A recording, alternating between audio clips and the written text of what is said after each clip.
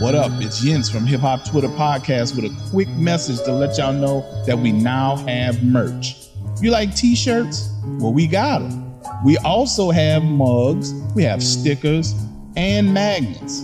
So if you want to have any of those items, all you need to do is go to tpublic.com and search Vegas World INC, and you'll find everything that you need. Vegas and I would like to say thank you for your support. Peace. Apparently, they dragged me on Twitter. I don't give a f*** because Twitter's not a real place.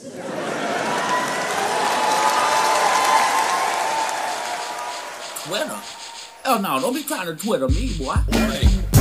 What up, y'all? Welcome to another episode of Hip Hop Twitter. I am your host, Vegas of Hip Hop Now podcast.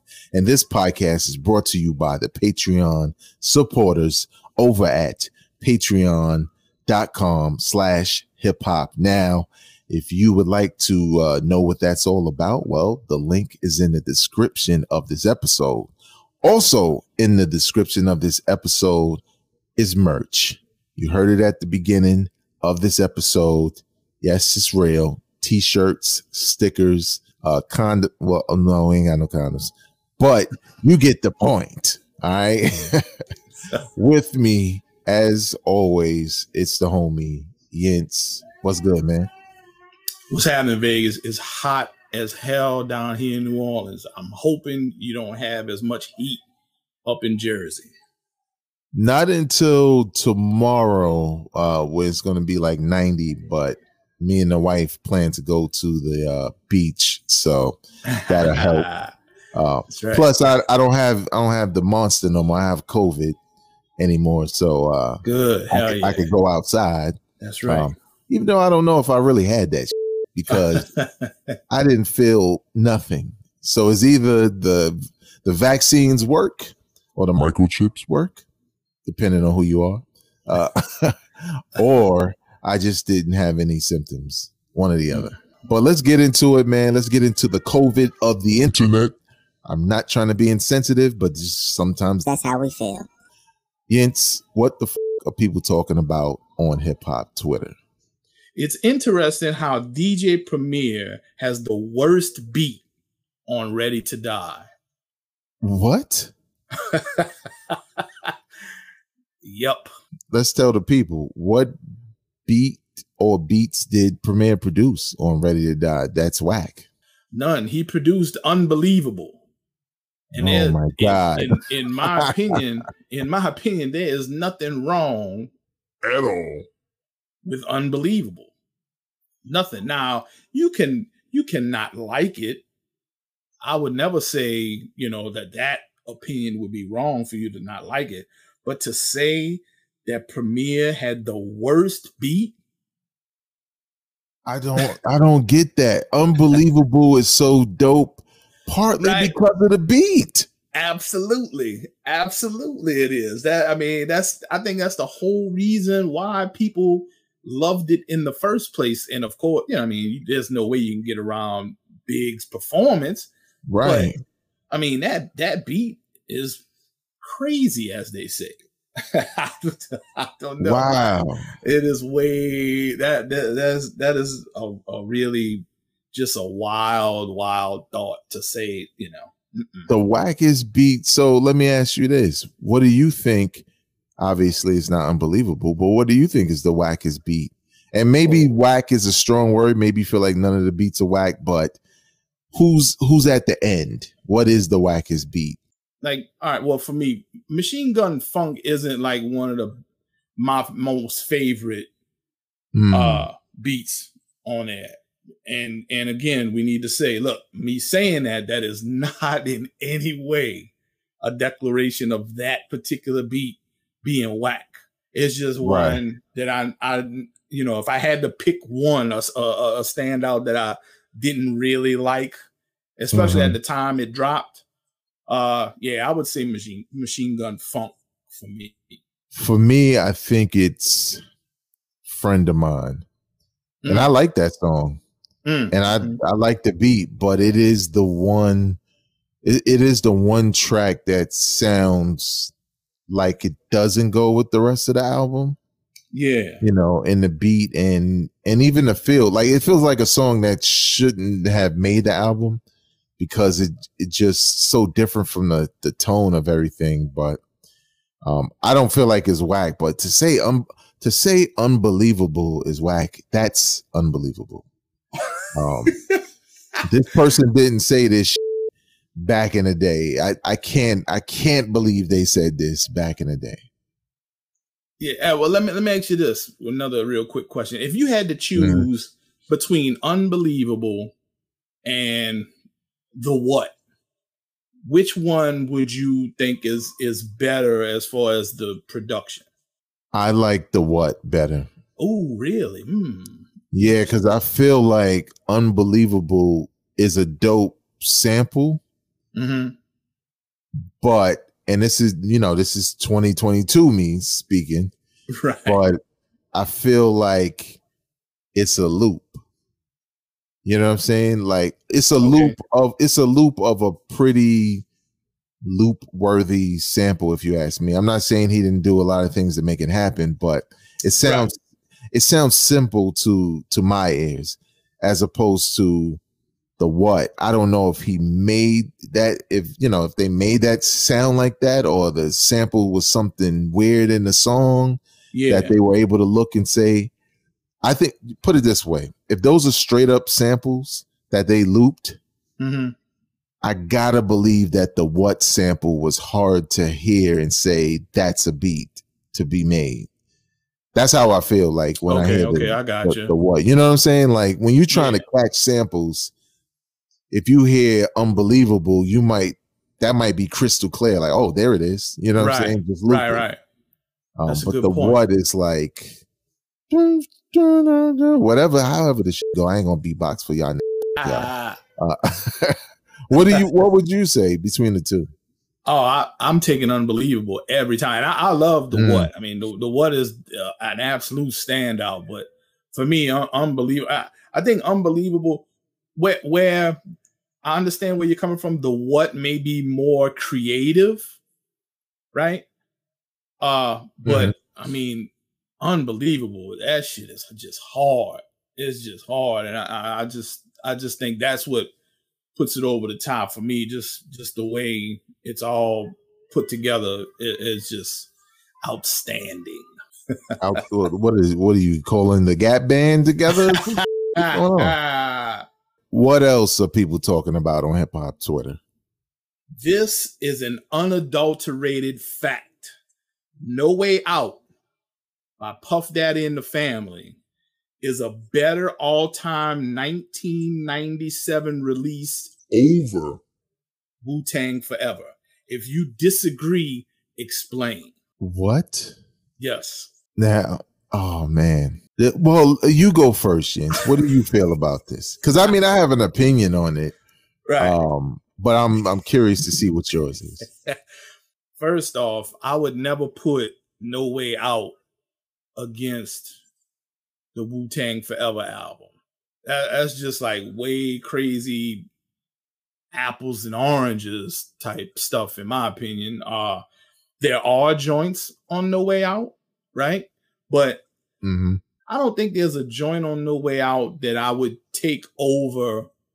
Like if you was going best joint for best joint, let's say, I don't think I could pick something from No Way Out over the Wu-Tang, anything on the Wu-Tang Forever album. I mean, we talking about Wu-Tang. Come on, man. This is like, who would ever even? I don't know anybody who would say that. So wow, that last statement you made, I do not agree with. Yeah. No, I don't think you heard me. I said that last statement you said, I do not agree with. Okay. The track for track, you saying there's a track on No Way Out that's superior. I think. Well, I say. Well, were you finished making your point? Yeah, you can go. Oh, all right. So first of all, the person who says this is definitely an old head, because they just reminded me of that debate from back in '97. Where those albums were out kind of in and around the same time, and some people were making that debate. Now, it's easy for me to say Wu-Tang over Puff Daddy and Family because Puff is the lead rapper on Puff Daddy and the Family, and who in the Wu is he better than, right? But the guest appearances help him out. Absolutely. As they should. There's nothing on Puff Daddy and the Family that's better than Triumph, but the Benjamins is better than a lot of records on the Wu-Tang joint. And I only say that because I feel like both albums have a lot of skips. Right? Like, okay, they're two different vibes, right? And it's led by, Puff rapping, but he has a bunch of guest appearances and he has a lot of songs with some dope features like Young G's with Jay-Z and Biggie, and even the Black Rob joint. But I would never say that because I just feel like this is a Puff Daddy album. Like, and this is one of the Wu's better albums. And there's no way. Like, that debate used to happen. But there's songs on Wu-Tang Forever, which just had an anniversary. And I talked about it on the episode of Hip Hop Now podcast. But there were definitely some skips after a while on there. Mm-hmm. And it would have been to me, it would have been a classic if they just would have took the best from each disc. Trimmed it down. Yeah. Right. But then there's just some stuff on there, man. Like, come on, man. The Ghostface story. Right. His mom's coming out the crib. Kids just burst out my wig. Like, nah, man. That is like, that was a hip hop quotable, that verse alone. Right. So I couldn't even say that because ironically, I went back and listened to Wu-Tang Forever during this anniversary, and I was like, man, this album was so dope. It could have lost that song or two, but the songs that were strong, they were really strong. Right, no doubt, no question, absolutely. Puff Daddy and the Family is just kind of like, it was cool for its time, but it's led by Puff. So, I mean, it loses off of that. And who is this hip hop authority? You have to have a reason. Shut the fuck up. Like, what? Yep, you got to explain. If you got to explain it. You got to explain it. Man, you gonna put your damn hip hop badge away? You got to explain this. Yo, they're trying to grab you. They're trying to grab you by the collar and push you against the wall. You trying to pull you over.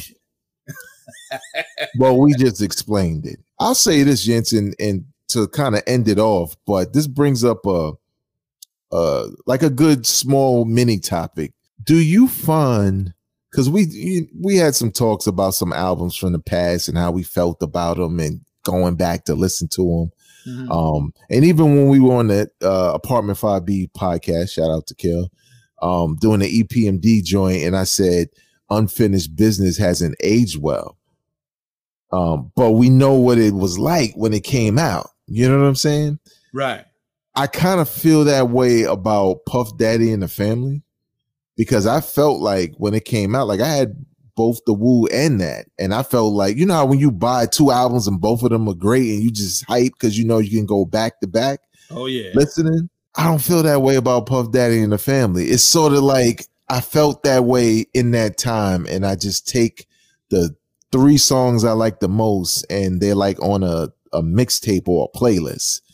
Do you ever find that there was an album that you either loved or thought was really dope and you go back to it and you find yourself maybe turning it off or skipping things? And I'm not talking like, paid in full, things that would just never get old to you. I just mean like that album used to be great to me, but now I'm not really into it as much. Let's see, since we was talking about EPMD, the joint with Headbanger on it, I love that album. Played that album Business as usual.